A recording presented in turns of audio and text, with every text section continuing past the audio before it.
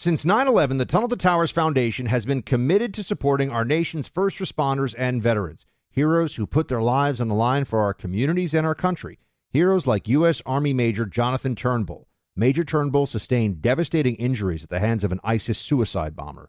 The complete loss of his left eye, a puncture to his right eye.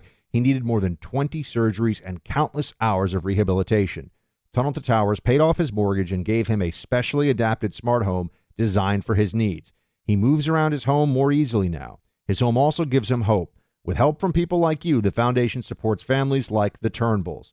Join Tunnel to Towers in supporting America's heroes, our nation's catastrophically injured veterans and first responders, homeless veterans, Gold Star families, and the families of fallen first responders. Donate $11 a month to Tunnel to Towers at T2T.org. That's T2T.org. 95 cents of every dollar goes directly to their programs. You're listening to the Buck Sexton Show podcast. Make sure you subscribe to the podcast on the iHeartRadio app or wherever you get your podcasts. Hey, everybody. Welcome to the Buck Sexton Show. We're joined by our friend Pedro Gonzalez, politics editor of Chronicles magazine. A lot to talk about the Trump-DeSantis showdown. Tucker gets taken off air at Fox. We don't even have the full story yet, but obviously a big shockwave through conservative media. And then Disney versus DeSantis and corporatism in America today and how it affects the GOP and all of the rest of it. Mr. Pedro, insightful, brave, and always ready to throw down. What's going on, sir? How are you? Buck, thank you for that nice introduction. I'm well, and I'm happy to be back on the show. So tell me, my friend, what are you seeing right now with the Trump campaign? Because I'll start with this one. I on the radio show, right, we have a mandate passed to us from Rush that we don't endorse primary candidates. But of course, we're going to talk about the primary, talk about what we think, different moves, policies, campaign ads, whatever it may be, right? We call balls and strikes, and that's what we do on the radio show. But, Trump put out a statement that said something along the lines of, I'm paraphrasing, but this is certainly within the spirit of it. Here's like 30 reasons Florida actually sucks. And Florida is a place, I believe the quote was a place of destruction and despair, and just went off on Florida. And I'm sitting here, I'm like, first of all, I live in Florida now. I moved to Florida from New York because of the policies of Florida. And he lives in Florida, and his adult children live in Florida. And every conservative that I know pretty much who has moved to Florida in the last few years in the media. So I just said, this strikes me as not a particularly good plan of attack. And I get about half the comments on Twitter are something along the lines of, why are you a traitor? 4D chess. Florida does suck from a lot of people. Well, what is this going on here, man? What is this all about? Like, try to make sense of the crazy here for me. Yeah. Did you look out your window when you saw that wall of text about Florida being a place of despair? And did you check your surroundings? I have to imagine how people in Florida actually took that news. By the way, one of the groups that was cited in that statement, if we're talking about the same one, was National Something or Other for Affordable Housing. It's actually a group that is backed by Soros money. Yes, it's a Soros group. Sure. Yeah, it's a nonprofit that's pro-transgenderism. And that was one of the main sources of information that Trump used to hit DeSantis. So in other words, he kind of laundered, he probably didn't know, but he inadvertently laundered Soros talking points about a conservative governor into the right in order to make his point. So, I think that was really disastrous. But here's the important thing that I found personally. And it wasn't really a revelation, but it was just a nice reminder. I was in D.C. recently. I sat on a panel for the Bull Moose Summit, for the Bull Moose Project Summit. And we talked about basically big tech and immigration. We had a lot of really good people that were speaking, people from the American Principles Project, people from Heritage Foundation, people from the Center for Immigration Studies. Very smart crowd, obviously all very on this side of the issues, on the right side, in other words. And in the audience, there were people that leaned either for Trump and for DeSantis.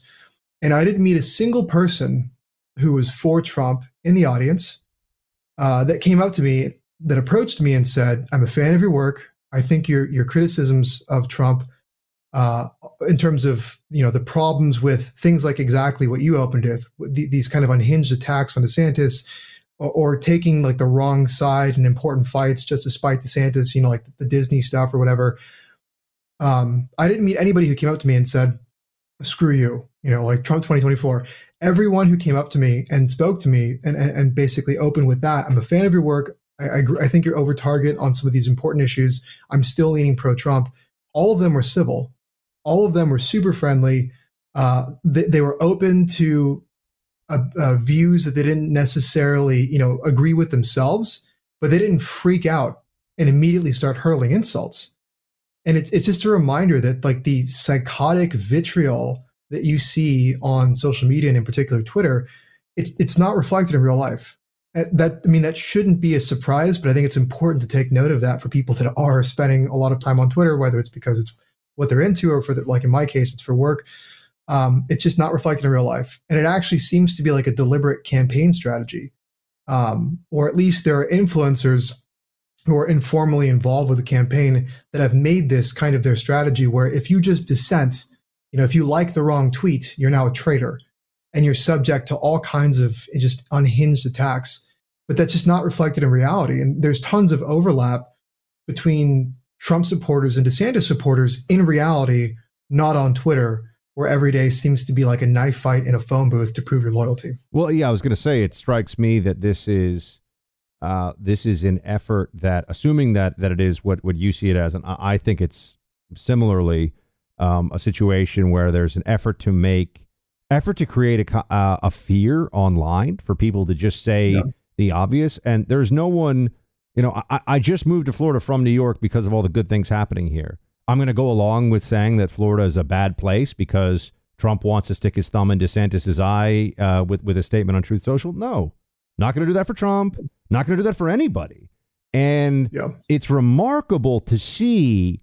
Now, there's some very sort of unhinged Trump surrogate influencers who are running around who are just trying to start fights with people over this. But what they're demanding is really mandatory stupidity. I mean, they're demanding not, hey, go along with ideas that are the core of conservatism, or else we're going to start to think that they're demanding that you go along with whatever. I mean, it doesn't even matter, right? I mean, if Trump came out with a statement that said, abortion all 9 months of a pregnancy is a great thing, for example, like we really need to change the party on this one. Ron DeSantis doing this pro-life thing, really gross, need to do 9 months of abortion. We all know that there would be people online saying Trump's right. He's got this. And I'm just sitting here. I'm like, absolutely not. Like, I don't know what else to say other than, look, I would vote for Trump again over Biden. Obviously, I've said that. And maybe Trump is going to be the better guy at the end of this primary. But the demands for obedience before a primary has even happened, it just strikes me as it's coming from a place of kind of insecurity and fear from the Trump campaign, which I didn't even think would really be there. But I think it is. Yeah. I met people who feel the exact same way, that basically they're pro-Trump, but they think that he's maybe kind of losing his mind with this fight that he's got going against DeSantis, but they're still pro-Trump. Right. And none of them reacted the way that some of these surrogates do on Twitter, where it's just this immediately kind of loyalty test. And if you don't unflinchingly just accept whatever the new position is, you're a traitor. And I think you're seeing this play out on abortion is one issue, but the other ones are obviously these fights with like Disney, the fights over whether or not Florida is a good place to live. I was just giving a hypothetical. You're talking about areas where Trump has actually taken effectively the Democrat point of view to oppose DeSantis. And then we're supposed to say Trump is right, even though he's taking the wrong point of view just because he doesn't like DeSantis. Yeah, that's right. And I think the Disney one is, that's probably the most relevant and immediate one, is that you have this showdown between one of the biggest corporations in the world and DeSantis. And, there's a Daily Mail piece that put it really well, that Trump took Disney's side just to spite DeSantis. I actually think there's probably a financial aspect to that as well. Like if you look at the campaign finances, Disney gave his campaign about $10.5 million in the 2020 cycle. But even that, I think doesn't account for the fact that like Trump seems to be, like you said, really threatened with DeSantis to the point where he's making decisions that hurt the movement that he claims to represent by forcing them to have to take these positions. Otherwise, be hounded by some of these surrogates and stuff. But again, it's actually okay to break with that consensus because that stuff is not reflected in real life. And more importantly, the mandate is more important than the man. So you can still support Trump for 2024. That's fine. But you have to ask yourself, is Trump accountable to anything? Because if he's not, then you basically surrender the mandate that won him the White House in the first place, a mandate that represents the values of his base and the political aspirations of his base. So I think you have to make this distinction between the man and the mandate. Sometimes the man, aligns with the mandate, but when he doesn't, well, then his base has to hold him accountable. And again, the problem with what's happening online is that you're not allowed to do that. You're not allowed to demand accountability. You're supposed to basically just fall in line. Disney's Right. Great, Florida sucks. Don't boycott Bud Light, whatever. Yeah, you've seen what seems to me that there's a move now among some who at least are purporting to speak on behalf of or work on behalf of getting Trump elected, whether they're officially campaign surrogates or not, where it's the whole point is just that Trump wins. It doesn't matter what his policies are. It doesn't matter what promises he makes to the base. It doesn't matter what he supports. The only purpose of this whole exercise for 2024 is Trump winning, which to me starts to look like what exactly are we doing here? Like, I didn't vote for Trump in 2016 because I think he's so funny and has cool hair. I do think he's funny and has cool hair, but that's not why I voted for him. I wanted him to do things, right? And so to divorce the policies from the purpose here, to me, just seems like what are we even doing? It just seems crazy. I mean, you might have seen it. Trump's even saying he may not debate because why would somebody who's so far ahead debate? It's like, wait a second. So now he's not going to go on the debate stage? Yeah, I think that's another one of these moments where you have to take a step back, step away from the noise and just think through the implications of that demand. Trump is demanding that he essentially be handed the Republican ticket for president. He's demanding because he views himself as so ahead of the pack that basically he's above being challenged, which, that doesn't really make sense because the most viable, or at least the person who's perceived as the most viable alternative to Trump, DeSantis, hasn't entered the race yet, right? So the polls are meaningless, I think, at this point. And Trump may well, maintain his lead if DeSantis declares. Who knows? But to basically demand there will be no debates unless they're run by me, and in either case, basically saying like I'm in control of the party. So everything that the party does has to go by me. That's another one of these moments where you're not supposed to kind of note this problem where it's like, wait, Trump is the establishment or the anti-establishment guy, right? He's the outsider. Doesn't really make sense because he was already president. And here you have Trump saying, I'm in control of the GOP. Nothing happens unless I say so. It's like, wait, wouldn't that make him at least in charge of the establishment? And wait, why is Trump saying that the GOP is the problem? They're all endorsing him. And he endorsed Ronnie McDaniel. Yeah, I think no. Your points are excellent. I just would say, to me, there are reasons I'm open to them, and I can lay them out for people too, to think that Trump would be a good president again, and is perhaps well suited to defeat Biden in the next election. For me, the biggest challenge in making that case is, what's going to be different than 2020 that's favorable for Trump. And no one is even trying to make that case for me. Like, I haven't heard that anywhere. Trump's not making that case.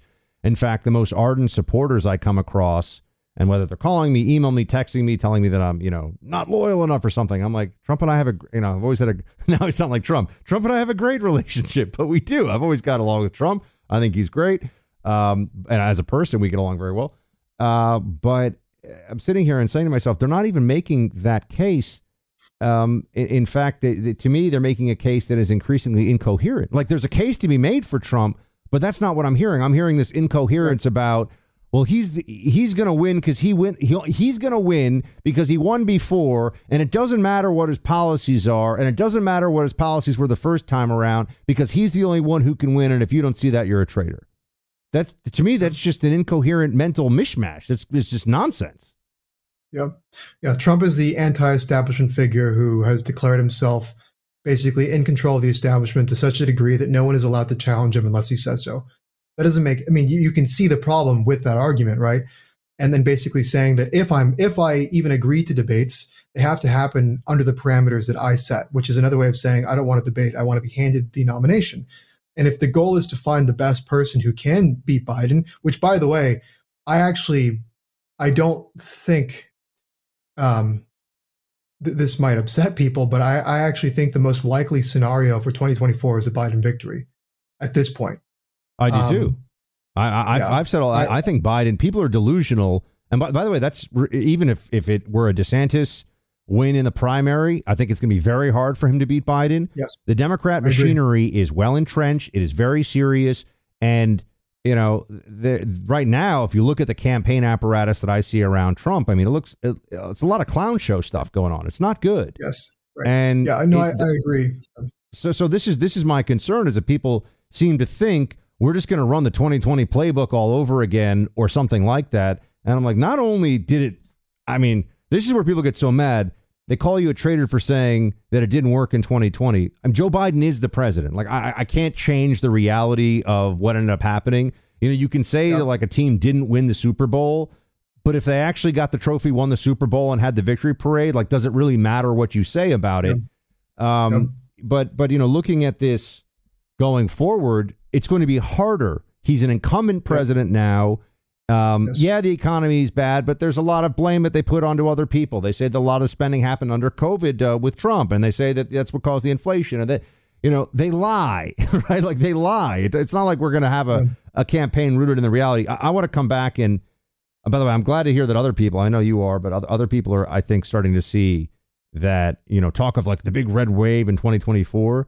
If whoever the Republican nominee is runs a phenomenal campaign, they are going to win by the skin of their teeth in the 6 states they need to in order to be president. I think I don't see that changing in any meaningful way, but we'll see.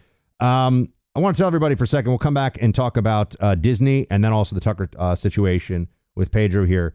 But you all have helped MyPillow in become the incredible company it is, right? They've got all these phenomenal products. I'm sitting here right now in the My Slippers, which are super comfortable. But I got to tell you, the Giza Dream sheets are phenomenal at the lowest price ever right now. Sheets are coming in as low as $29.98 with promo code BUCK. Giza Dream sheets come in multiple colors, styles, and sizes. Now is the time to upgrade your bedding and enhance your sleep. MyPillow products come with a 10-year warranty and a 60-day money-back guarantee. Just go to MyPillow.com, click on the radio listener special square to check out this sale on the Giza Dream sheets. When you click on the square, you'll also find other MyPillow products for a great deal, but only for a limited time. So go right now. Get some Giza Dream sheets, $29.98 with promo code BUCK. Go to MyPillow.com. Again, that's MyPillow.com, promo code BUCK. All right, Pedro, you mentioned the Disney thing. Without getting into the DeSantis or DeSantis-Trump part of this, I think it was interesting. Nikki Haley earlier in the week came out and basically said, yeah, you know, we'll treat you better. Come to South Carolina. And I'm like, this is not helpful. Like, this is someone. No. I mean, I don't know if that she doesn't understand the stakes or that she just does and is doing its best for Nikki Haley. It might be a combination of both. What did you see in that comment? Yeah, it was very odd because it makes you wonder, who is she talking to?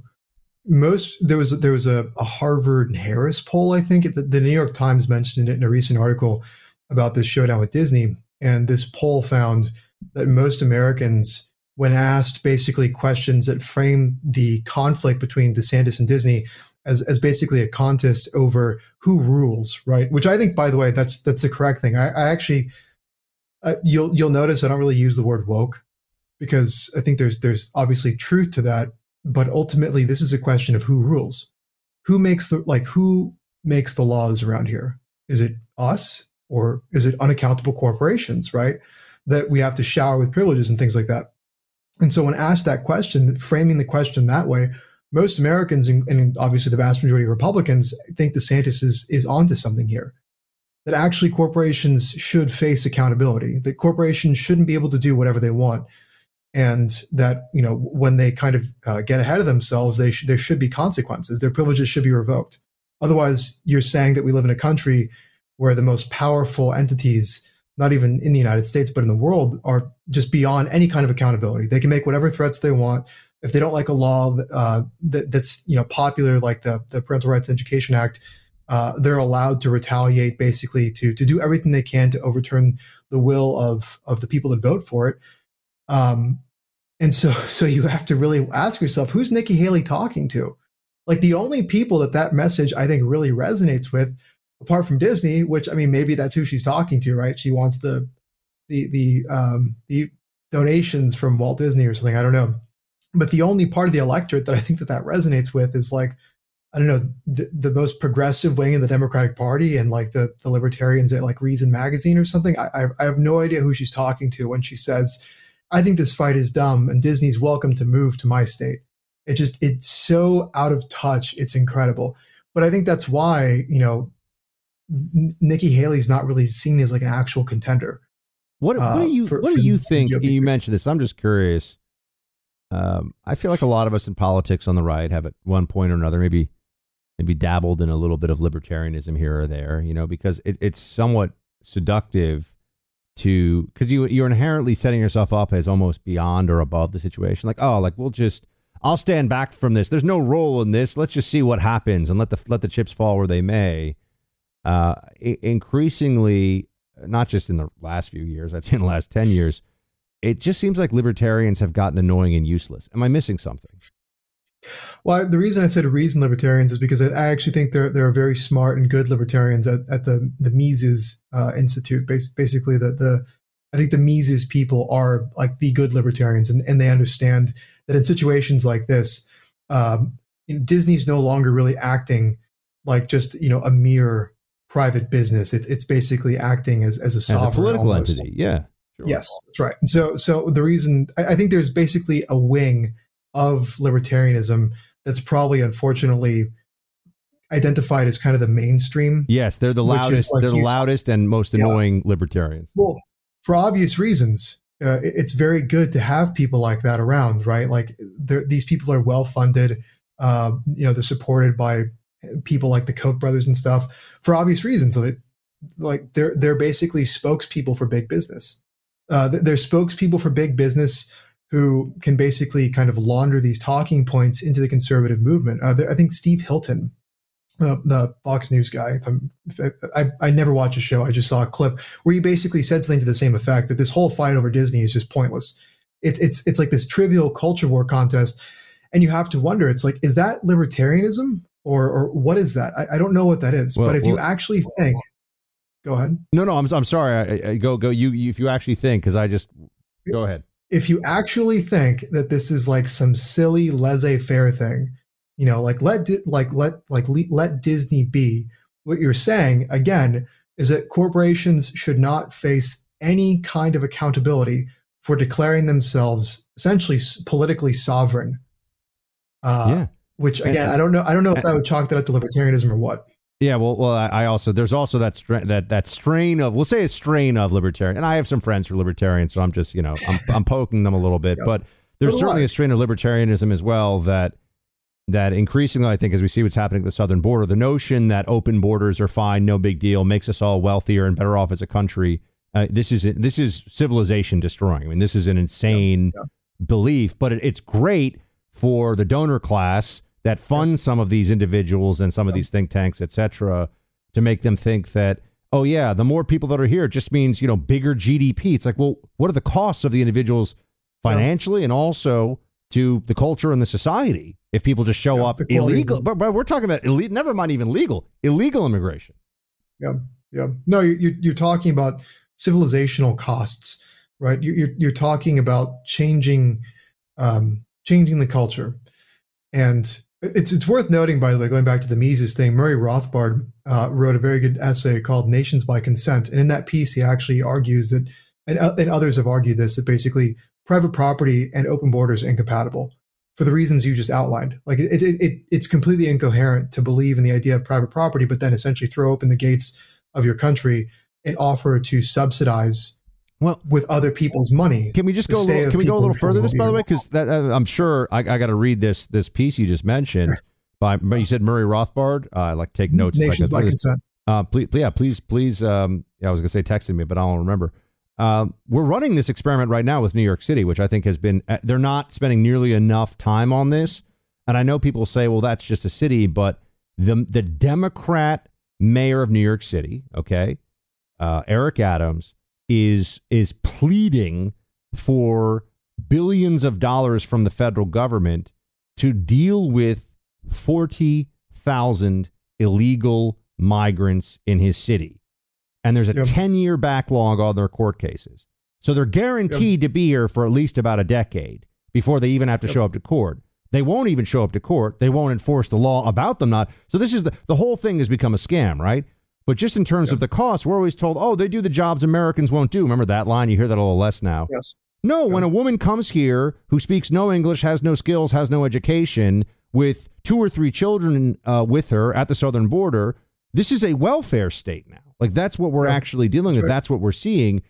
And we don't actually have an endless checkbook, which I think people might find out the very, very hard way with the economy in the next 6 to 12 months or so. Anyway, let's come back and get into the Tucker Carlson situation here. But, the first off, I was just speaking about it. The economy, I really do think it's going to get very ugly out there, friend. They're holding it together with, Scotch tape and bubble gum right now. But we saw the bank failure recently, bank failures that required a government to step in, billions and billions of dollars just seeming to evaporate overnight. Well, what can you do? Gold and silver. Buy gold and silver now as a protection for your portfolio. Now is the time to call the Oxford Gold Group. Just hear what they have to say. The phone call is free. Securing your IRA or 401k with real gold and silver is a portfolio protection plan, and Oxford Gold has made it easy for you. All you have to do is call the Oxford Gold Group today. Get precious metals like I have already been doing for years. Plus, you can ask about additional free bonus opportunities you could be eligible for. Call 833-404-GOLD, 833-404-GOLD. All right, Pedro, Tucker's out. I mean, I wrote this publicly, so this is not a surprise. I mean, Tucker has had me on a show many times. He's had you on a show many times. We both are clearly professionally very supportive of him. I mean, I can speak personally. I like him a lot as an individual. He told me to marry my wife, which was funny because I was already about to propose. But anyway, so I'm about as pro Tucker as anyone else you'll find in the media. What do you think happened here? Yeah. I have no idea. I have no idea. All I know is that the discrimination suit brought by Abby, whatever her name is, who alleged Grossberg, that, I think it's Abby Grossberg. Does that sound right? Yeah. Basically, where she claims that she was bullied and stuff. That what I do know for certain is that that's not why Tucker's gone. It seems like that's a kind of useful pretext for Fox News. But I'm open to every theory except for that one, because that just seems like the lamest. There's also a lot of talk about her claims being unfounded, and there are other people who have worked with her who are saying that she's kind of a terrible person and she has a habit of like making stuff up. So that just seems like the least plausible explanation for why Fox cut ties with Tucker. I think it's more likely has to do with the fact that Tucker, on a nightly basis, challenged and mocked the most powerful people in the world. I think that that's probably why. At the end of the day, there's an interesting kind of footnote here where there was a story in Vanity Fair, I think, about how Rupert Murdoch was really put off by the kind of theological themes that Tucker would introduce into his speaking on and off the network, basically framing our political problems as actually spiritual ones and kind of highlighting the theological nature underlying the political. I think that's interesting because according to this piece, Murdoch's ex-fiance was like convinced that Tucker was sort of like a prophet, and it like really put Murdoch off. It's such an interesting and bizarre footnote, but I think, coming back to what's probably more closer to the truth is exactly that. I mean, Tucker was bashing the Pentagon, bashing Zelensky, going against the most powerful corporate entities in the world. And it wasn't necessarily a surprise when after the Tucker was deplatformed, you had these faceless Pentagon officials who were running to the press celebrating about it, celebrating that their most formidable civilian critic had been taken off air. And so I think that's much closer to the truth. I mean, obviously there's the January 6th stuff. There's talk that basically Murdoch was deeply uncomfortable with Tucker's reporting on the January 6th stuff, with the tapes that he aired on the show. So I think that's really it, is that Tucker was, he was flying very close to the sun, and Fox News got weak knees and was looking for an excuse to get him off the show. You know, on that point about the military speaking out of this, isn't it fascinating to see how the left, there are these, I don't know if you call them like hangover theories or ideas or something, but you know, let me give you a couple of examples, right? Wall Street is Republican. No person who has any understanding of who controls Wall Street and where the money goes and where the donations and politics go says Wall Street is Republican, right? I mean, that's preposterous. But there's still this belief, or even the Republican Party is the party of the rich. Look at all of the richest, basically all the richest zip codes in the United States. 90% of them are as blue as it gets, right? The concentrations of wealth and Democrat voting allegiance are very, very obvious. But another one is that it's the Democrats who will question the military-industrial complex. I think increasingly, and I come from the intelligence, apparatus, right? So I've seen some of this myself, and I saw some of this happening even under the Obama administration. I was there mostly for the Bush years, but I was around a little bit in the CIA for the Obama years. And it seems increasingly to me that Democrats view the national security state as an ally of their politics domestically and internationally.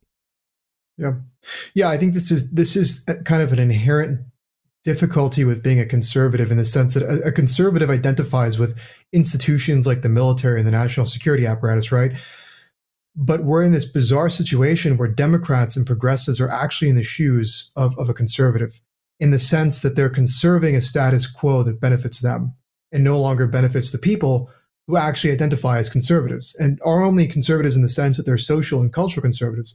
It's a really interesting position, again, because the leftists, the progressives, the Democrats, they're actually, in a sense, the conservatives, because the institutions now serve them and their political interests. And Tucker was someone who I think in his own way opened the eyes of his audience to see that the institutions that you grew up respecting and thinking are on your side, they're not on your side. Your greatest enemies are now domestic. They're not just domestic, they're at the Pentagon. And I was asked by someone, what do you think his deplatforming means for the right? And I said, the right. Tucker was he wasn't a voice just for the right. Like he was the most articulate and formidable critic of the establishment for everyone who's dissatisfied with it. And that's why he managed to capture this particular demographic of basically moderate Democrats aged 25 to 45. Tucker would capture a bigger portion of that viewership than shows on CNN and MSNBC. Why? Because he was speaking to things that cross the aisle. You don't have to be a Republican to see the problem with a Pentagon that just wages illegal wars, right? And just decides that we're going to do this and that around the world. You don't have to be a Republican or a Democrat to see the problem with entities like BlackRock buying up homes and driving up the cost of living for people. And I think that's really important to highlight that. We're not talking about a right-wing pundit here. You're talking about someone who spoke for everyone who was dissatisfied with the status quo. Come back here in a second and talk a little bit more about some of the fights that we are waging here on the right, including, Pedro, I want to ask you, what is it about the transgender agenda right now that Democrats, it seems, are in some ways more willing to push on this than almost anything else, no matter what the pushback is, no matter, we saw that, we'll talk about Bud Light in a second, but there's something going on here. We want to discuss it. But first, I want to tell everybody, if you want the best, cleanest, most comfortable, closest shave you can possibly get, I've got a razor blade company you need to know about, One Blade. Because first off, the big razor blade companies have been lying to you. Remember, they've actually made fun of this on SNL before. 3 blades, 4 blades, 8 blades. It's ridiculous because the blades are cheap. They're not very good. They're not well made. One Blade is super high quality, and that's why you only need one. because it gets the job done. It means also less wear and tear on your skin, and it's an award-winning design. So single edge shaving is natural and effortless. That's what you should be doing. That's what you get with One Blade. One Blade's handle, by the way, is metal. It's not plastic, so it's weighty. It's substantial. It's something that will look good on your sink or next to it. All orders have a 60-day return policy, whether you use all your blades or none of your blades. To elevate your shave experience and get 20% off of your One Blade order, go to onebladeshave.com/buck.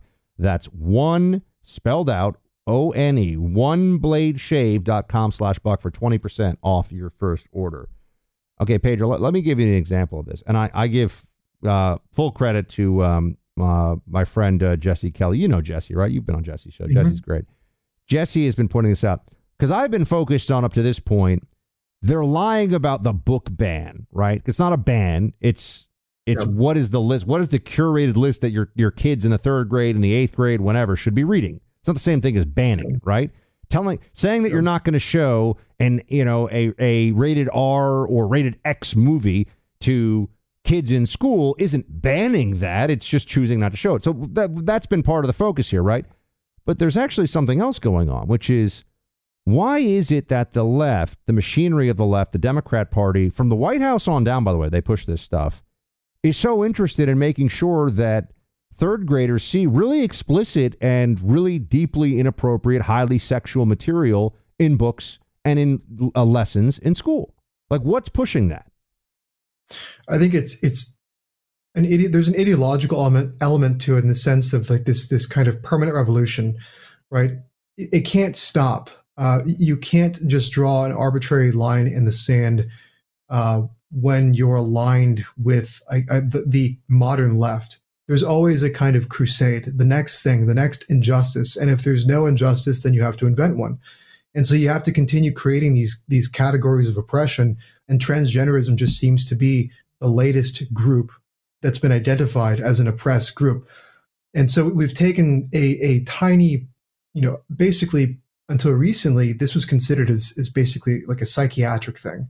Like maybe there's a tiny part of the population where there's probably something where they could benefit from the application of hormones or whatever. But you're talking about a vanishingly small part of the population, right? A kind of like medical oddity.